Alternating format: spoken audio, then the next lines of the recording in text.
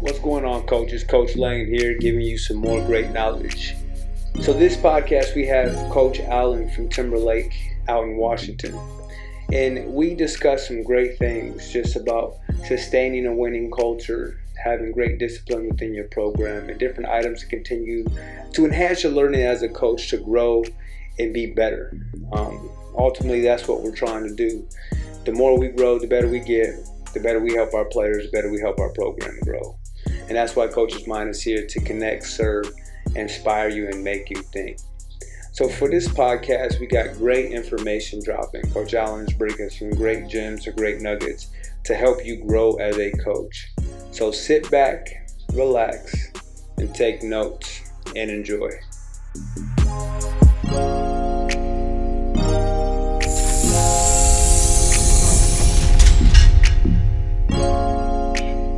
In high school, when I played at River Ridge High School in Lacey, Washington, and then ended up when he left, I was the JV coach for 4 years, and then ended up coaching 1 year at Evergreen State College, where I actually played basketball there from 2002 to 04, and then ended up we went to national tournament, the Sweet 16.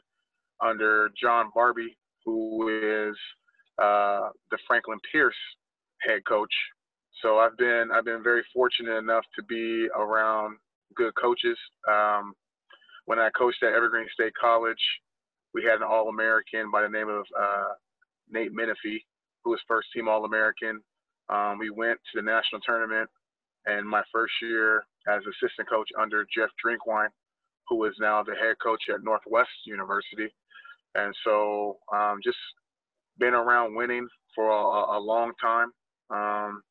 After that 1 year at Evergreen State College, ended up going back to Timberline High School and was a JV coach for about 2 seasons, and then ended up being the head coach. I replaced Mike Tafoya, who is now currently our athletic director. So it's kind of a small world how things end up turning out. Our first 6 seasons, we actually made it to state.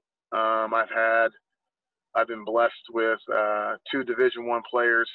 My first year, Donovan Dorsey was our first Division I player that I coached. He was 6'7", wing.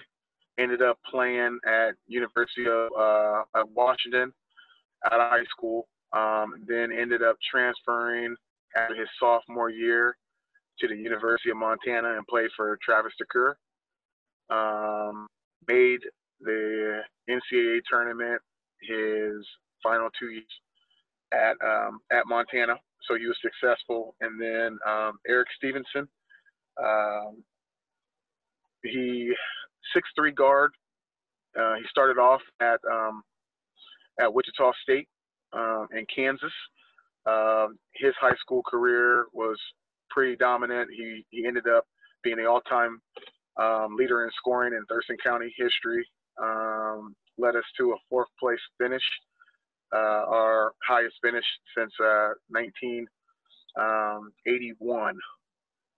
When we took, actually 1980, when we took the state championship at Timberline High School. And then before him, Donovan Dorsey took 7th place at state. And so now in my going into my 9th year, we have our 3rd Division I kid who got a Division I offer his freshman year. He had a chance to be probably the best player to ever come out of our school. His name is Brooklyn Hicks. Right now he's about 6'2.5", long, athletic, first team all league, first team all area scorer.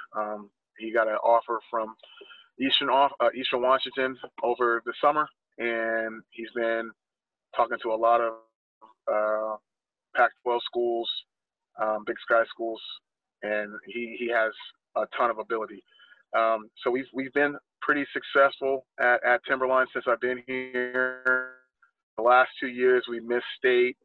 2 years ago we missed it on a buzzer beater to a kid from Prairie High School. He's a pretty good player. Now he's playing Osborne, who was playing at Oregon Tech University. And then the year before that, we ended up losing to Wilson, who beat us. And we beat them early on in playoffs, and then in a winner of the state game, we lost to them. And so what we really try to do every day is we try to make every day our masterpiece as far as practice goes. Practice is usually very hard compared to, the actual games. The games are easy. We focus a lot of our time on the defensive end. Every day we kind of go over the same type of fundamental drills, step slides, taking the charge, cover down, rotations, putting guys in situations where they should fail. And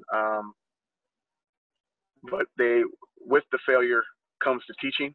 And so we always want to be able to, correct them and make sure that they're coachable and be able to fight through adversity, because a lot of times a lot of kids have a tough time when it gets tough in a game. Not when you're up 10-0 or when you're up 20 to 8 or something like that. I mean, like when you're down in the third quarter by 7 at home and to a team that you probably should win against, but for whatever reason you don't have it that day. And trying to be able to fight through those situations is why we make it extremely tough in practice. And then a lot of what we do in the summer is huge too. So we do, and I'm sure we're not the only program that does it, but we have weight room, then we do conditioning, skill development after conditioning, and then they usually play. You know what I mean? Sometimes we break it up into 2 sessions. This summer was pretty hard. I mean, we were fortunate enough to have workouts this past summer with COVID going on, but in a typical summer, that's what we will usually do 4 days a week, and then that's on top of playing summer league and possibly going to a team camp.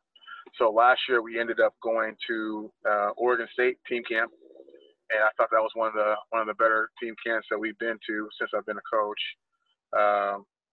It's funny because we actually didn't win a game at team camp. We actually played against some very good competition. Nathan Biddle, who ended up transferring to Prolific Prep from Crater, and we played him. Ended up playing Ben Gregg. I believe he's at Clackamas in Oregon, and just played great teams, that actually helped us prepare for the season. We actually did not have a great start to the season. We started off 0-10 for the first time in my career. I ever had a losing start to a season. We had 6, however, we did have 6 freshmen on varsity this year. So it took them a while to kind of get used to the physicality of varsity basketball, the speed of the game, and then just my expectations. You know what I mean? And so I think the biggest turnaround that we had this year was when Brooklyn Hicks moved from being a wing to the point guard spot.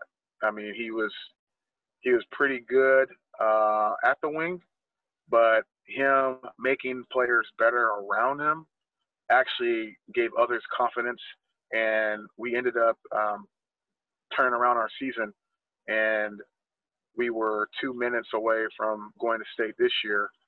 We actually lost to Spanaway Lake this year down the stretch, of a tight game. So the future for us is promising. I think a lot of it has to do, having a winning culture has to do with, coaches' expectations.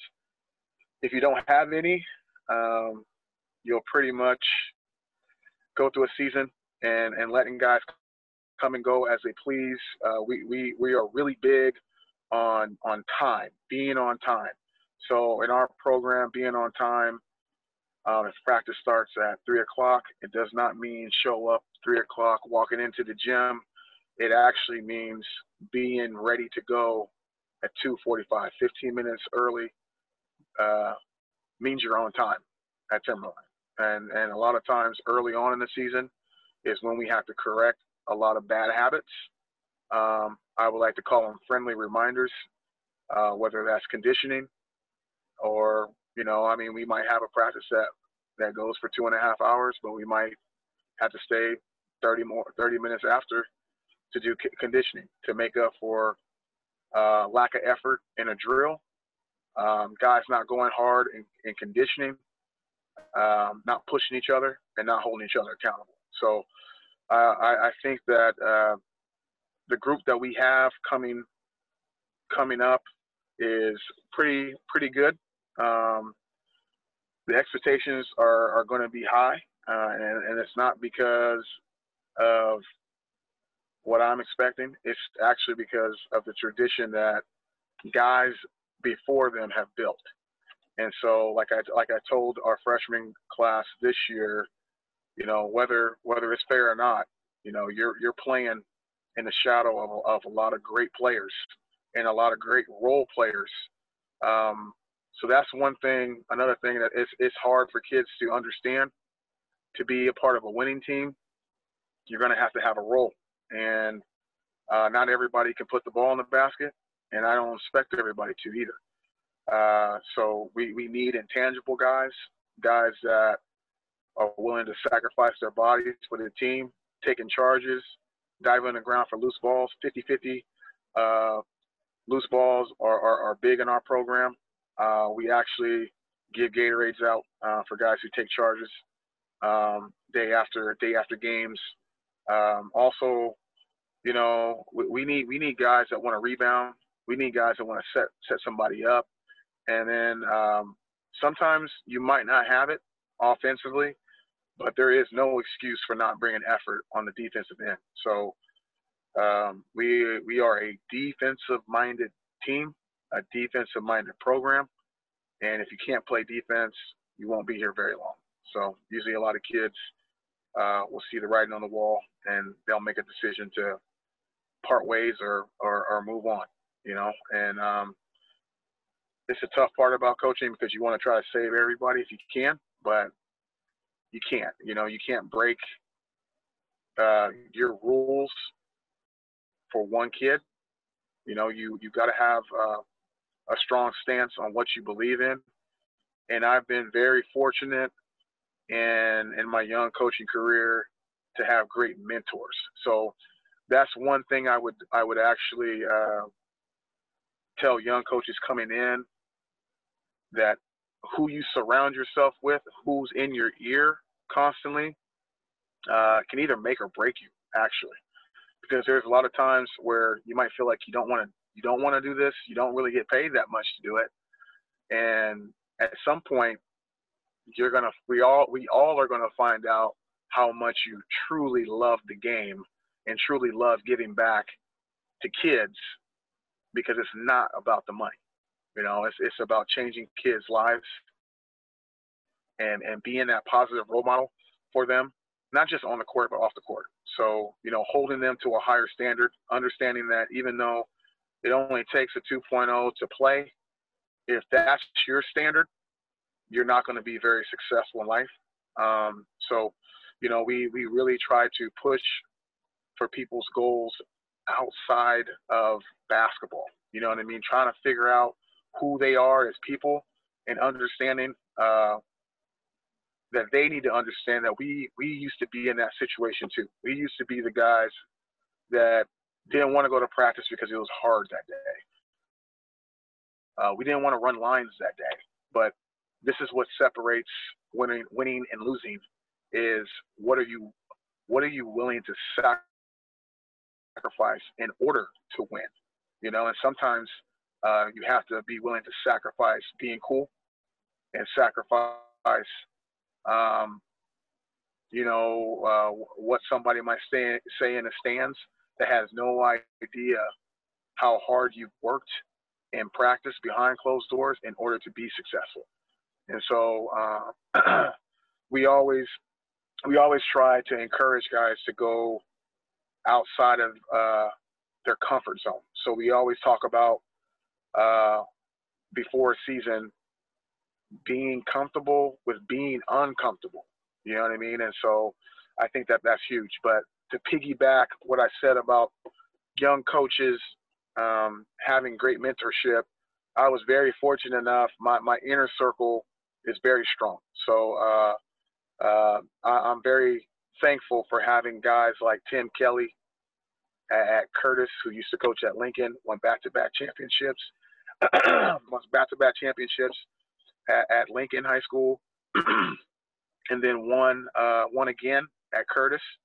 Also, Pat Mullen won a championship at Bethel High School, who's now the Emerald Ridge head coach. I actually spoke to him before I got on this meeting. Jason Kerr at O'Day. It's funny, one of my very first time at State inside the Dome, the first team that I've ever played against in State was Franklin when he was the head coach at Franklin. And it's funny because, you know, our relationship has grown over the years, and he's told me many times that I remind him of himself as a young coach, being fiery on the sidelines and stuff like that. And you know, I really try to soak up a lot from him. I've actually been out to these guys' practices before, and I'm constantly trying to learn from greatness, you know. And another guy who has been in my corner for a long time is Carl Howe, who coached at TCC, won championships at TCC, and now he is the Skagit Valley head coach. And so, I mean, there's many more coaches.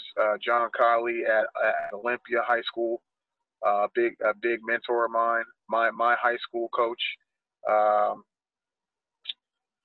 Chris Spivey, who also has been instrumental of how to build relationships with people. And John Barbie, who now is the Franklin head coach, Franklin Pierce head coach. These are all guys that I kind of lean on throughout the season, because there's always times where you're kind of banging your head against the wall and you don't really what you've been running forever doesn't work, and you want to switch it up. And these guys are constant reminders of staying true to yourself, and that's huge. You know, I see a lot of younger guys in coaching that I try to embrace as much as I can. It's a daily grind, but you'll find out the difference between being an assistant coach and being a head coach when you're just not running just your team, you're running a program.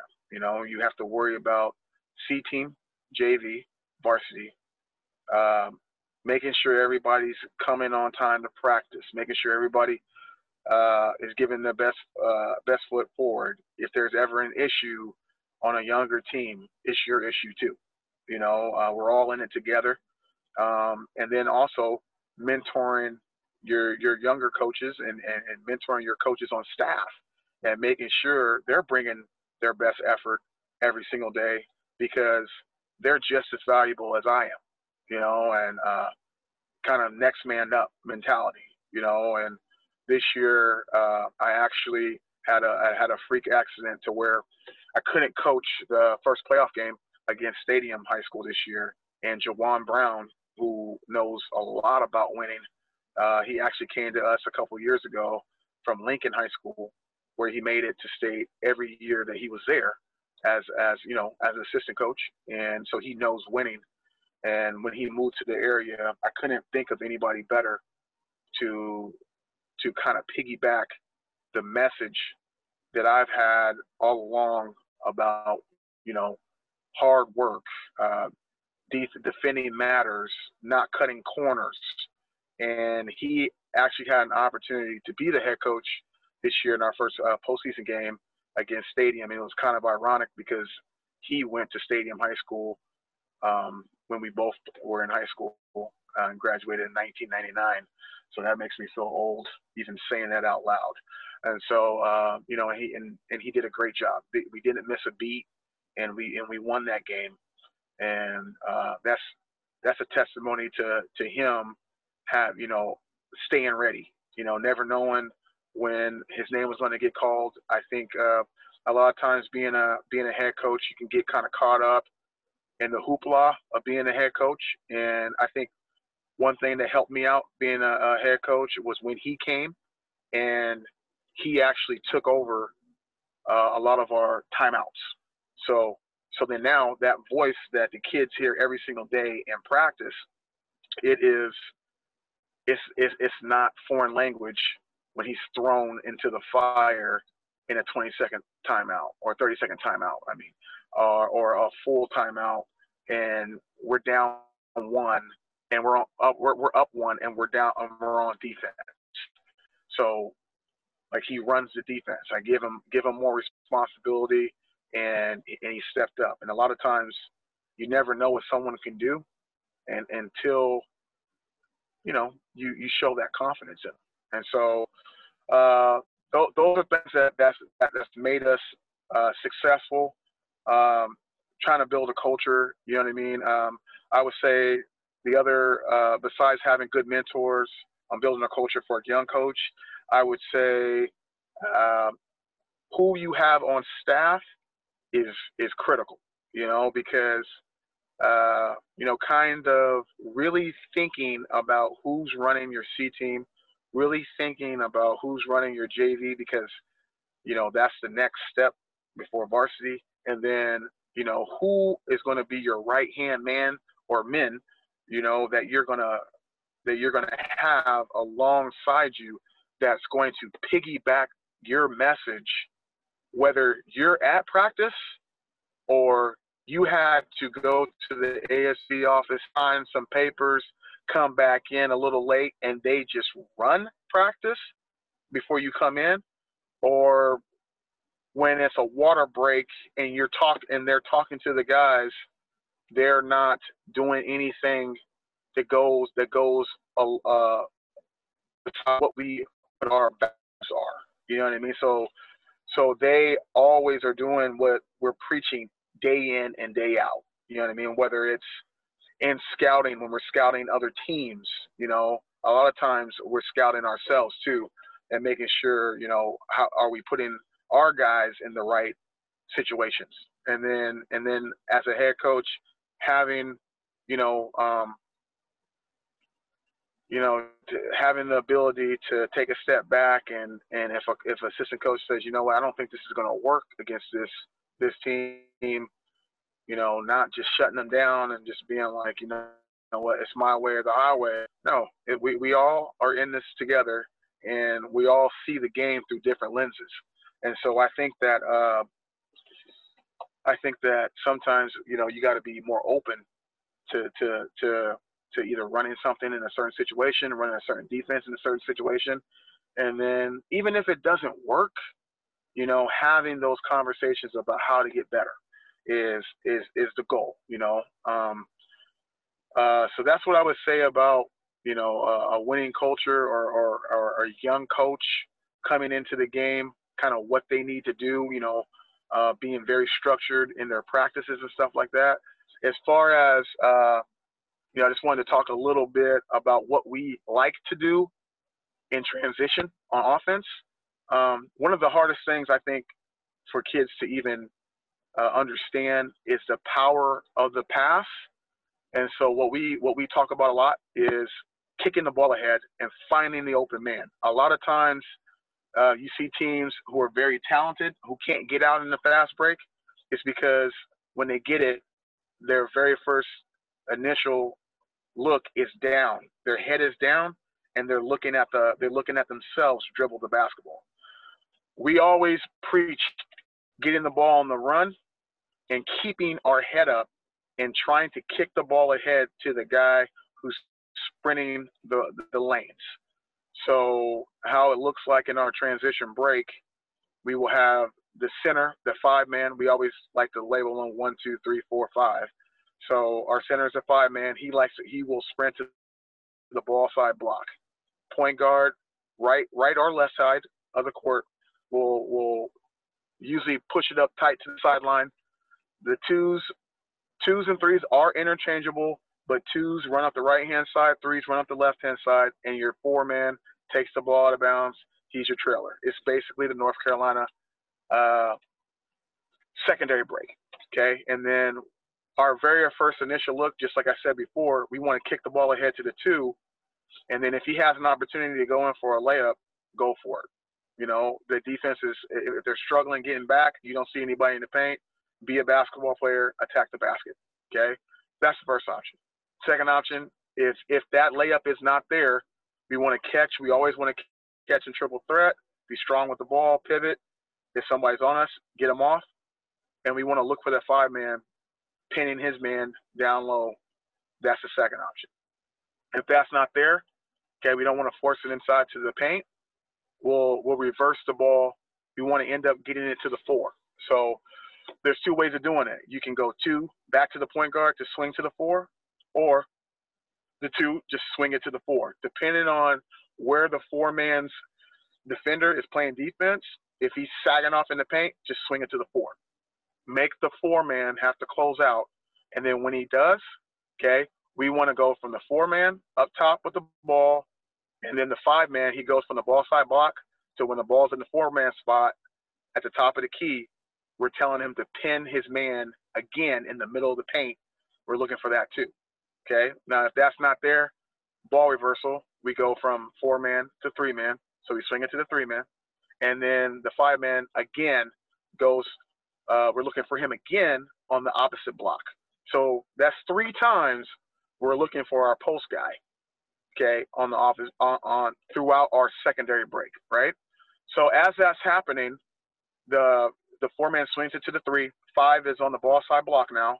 And then as that's happening, the 2 will work his way down to where the 5-man started off, opposite block, okay? And he will set a back screen for the 4-man, okay? And then we look for the lob from the 3 to the 4. If that's not there, if the 2-man sets a good screen, 2 guys will go to the 4-man to stop the lob, and then the 2 guy will be left alone at the top of the key, and he will look for a 3-point shot. If that shot's not there, we will reverse the ball back from one side of the floor to the other side of the floor. Ball reversal. We'll have ball reversal. So we'll have 2 ball reversals in secondary break, okay? Get the ball back from the 1, and then the guy on the block is the 4-man. He'll post up, but we're not trying to look for him. He'll screen across for the 5-man, and we'll look for the 5-man again for a layup. So that is kind of like the breakdown of our secondary break. And then there's so many options in the secondary break that there really isn't anything that you can try to take away that there isn't a counter for. So if we're pushing the ball in transition and you try to take away the 2, that's fine. All we do is keep the ball. The 1 will keep the ball, push the 2 all the way through to the other side, which will mean the point guard will end up being the 2. The 4-man will be the point guard. The 3 on the opposite wing will be the 4, and then the 2 will be the 3. And then we're still in the secondary break, right? Now, if we go down in secondary break and the point guard has it, and we can't get it to the 4-man, we can't reverse it, and the 2 is denied, we just call 4-man denied. 4-man will L cut to replace the 3 on the weak side. 3 will L cut to get the ball, and then we are right back into secondary break. You know, and then there's so many quick hitters off of secondary break. I would say the one team that actually ran it to where I could do various options was probably my very first year. That group was pretty good with Donovan's group. they were very patient. You know, sometimes, you know, kids, when they see that first look, and they're going to take it, you know. So, but we don't want to, if anything, transition, if we're just in a 4-on-2, 3-on-2 situation, we don't want to try to pull it out. We want to try to get a layup if we can. That's our goal, is to try to get a layup. But a lot of times kids do not know how to jump stop and then do a layup. And so we do a lot of fundamental breakdown on jump stop layups, pivots, making the extra pass, and then letting them know if they don't stop the basketball in transition, it's your job. This is your chance to be a little bit selfish and go in and attack the basket. Attack the basket. Make them commit to you before you just commit to making a bad play. And so we just want them to be a little bit more aggressive in what they do in secondary break. And then if you're a shooter and we're not really running secondary break, we want you to space the floor out and get to one of the corners and have your hands ready to shoot. Because a lot of times when you drive in, you collapse the defense, and then, you know, good players, all league players, studs, they find a way to make others better. So we really, you know, I've been really trying to, Donovan was really good at it early on in his career. Kind of figured it out going into his junior year. And Brooklyn's kind of already got it, is the quicker you make somebody else better early on in the game, they'll have good coaches are going to adjust, you know. And so if you want your opportunities later in the game, make everybody better around you, and then they'll adjust, you know. Or going to come out and try to score, and then a coach is going to adjust, and you have to adjust your game too, you know. And so this is something that we try to do a lot of film on. So we'll basically film practice running the secondary break. A lot of times we'll do a 5-on-0 at first, and then we'll put JV out there, and then we'll run it on JV, and then when you can get to more options when you're running it varsity 5-on-5, because everybody knows what's going to happen. So now if somebody takes something away, it should be automatic. And when it's not, that's when us as coaches will jump in and be like, you didn't make the right read. This is when the coaching gets involved. You know what I mean? And so, yeah, man, that's pretty much us on our culture and us in transition offense. Coach, you got my brain going, man.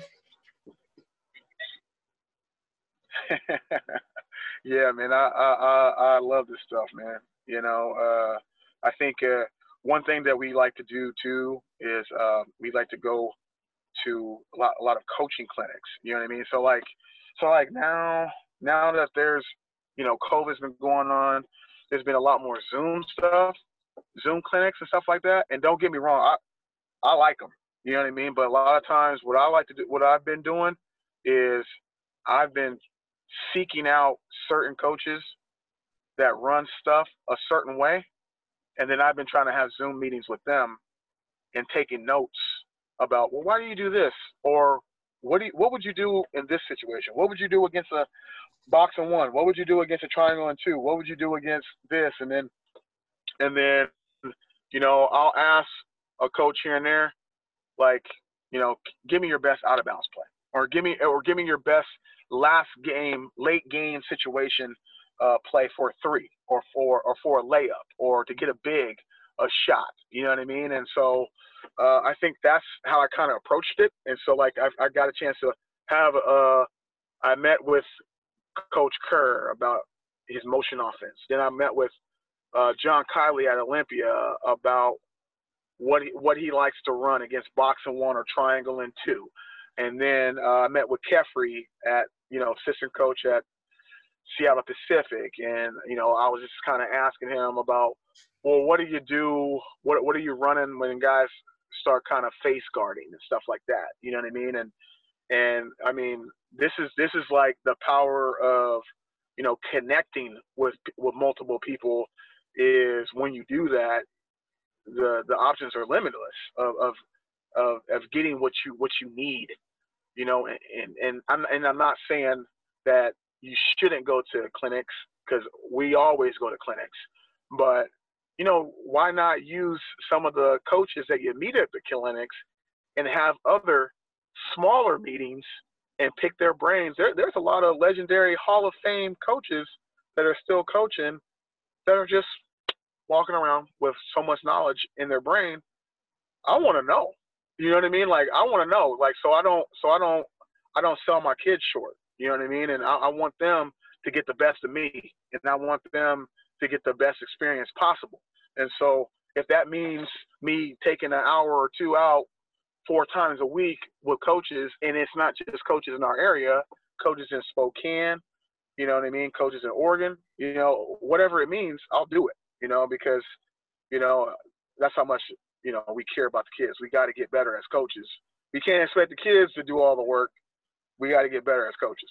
Well, I agree with that. I'm not going to say I'm 100% that's my mindset, but I know some coaches that don't do that. They just go and coach. And right.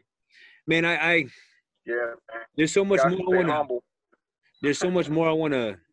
I mean, even I would like to do an X and O clinic on some of the stuff that we're talking about. I mean, you got my brain turning, man.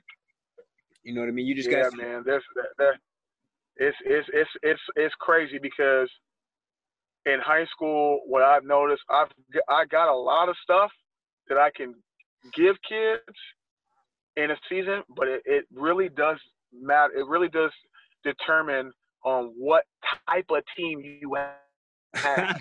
Hey, you know what I'm saying? Like, if you don't have a team that can remember a lot of these things, don't overload them. You know what I'm saying? Like, keep it simple. You know what I mean? But if you have a team that might not be as athletic, but they're hard workers and they execute, well, I can do a lot with that team. Now, we might not make the shot at the very end of the play, but they'll run the play all the way through.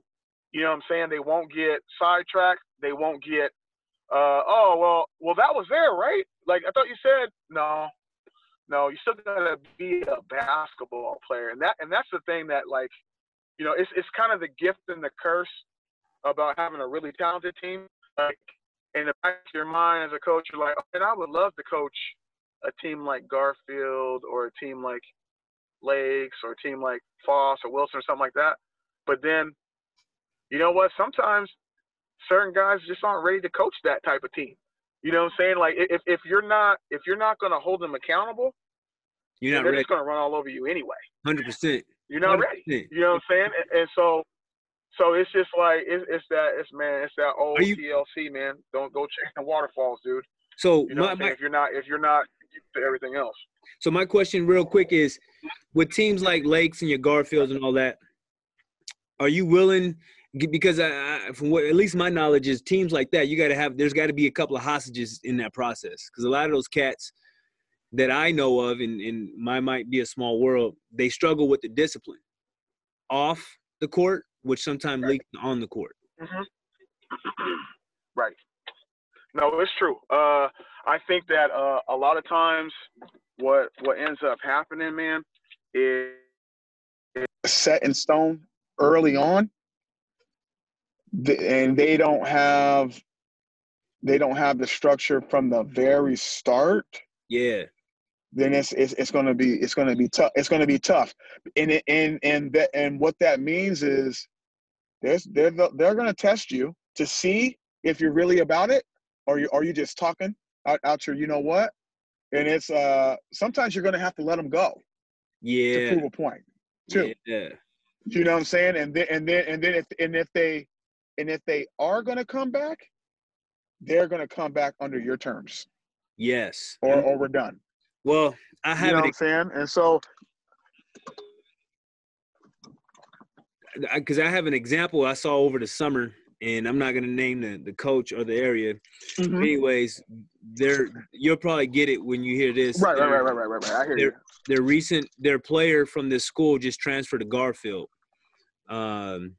He's a shooter. Okay. Yep. I know exactly what you're talking about. Yep. I heard in the summer I saw that he literally walked off the court and he was like, "Man, I'm done with this shit. I'm tired of y'all." Whatever the case is, he was just yelling. He left the gym, grabbed his bags, man. Nothing against the head coach, but he told his assistant to chase him down, grab him, bring him back, and still started him in the second half of the summer league game. I said, "Oh no, you can't do that, bro. It's a wrap. You're not gonna win no more." He is now in control of this team. Well, yeah, what's unfortunate about that is, well, now the kid thinks that he's bigger than the program, right? And then what ends up happening is, now that he's going on to bigger pastures, I would say, is once he gets held accountable at his next spot, because he is going to be held accountable at his next spot, it's going to be the biggest culture shock of his life. Yes. You know what I'm saying? But the kid's so talented that he is going to go on to college and he is going to play. If he doesn't get the discipline now, this year, he'll never get it. And one other person who went from Blanchette to Rainier Beach, and he changed a lot attitude-wise, was I love this kid too. Is Cunningham. Oh, really? Sam Cunningham. Yeah, you know what I mean. And so he kind of had a little bit of a chip on his shoulder coming in, and Mike was not. He's not having that. And so, but I think he learned it right away. At an open gym. You know what I'm saying? Sometimes it's tough for a kid that's had his way with other guys, and then now they're being held accountable to a higher standard. Man, if that makes sense. You know what I'm saying? It's a culture shock, man. I can go all day about this stuff, Coach. I can, but my internet sucks. And so it's all good, man. I'm gonna link up with you again over text. And I just want to see if you can give me other coaches' numbers I can reach out to, and even just pick your brain. And I want to help other coaches with this, what I'm doing, but I also want to grow as well as a coach. So I'm gonna link up with you since I have your number, and hopefully we can get over the phone and talk too. Okay, man. That sounds good, man. I appreciate it.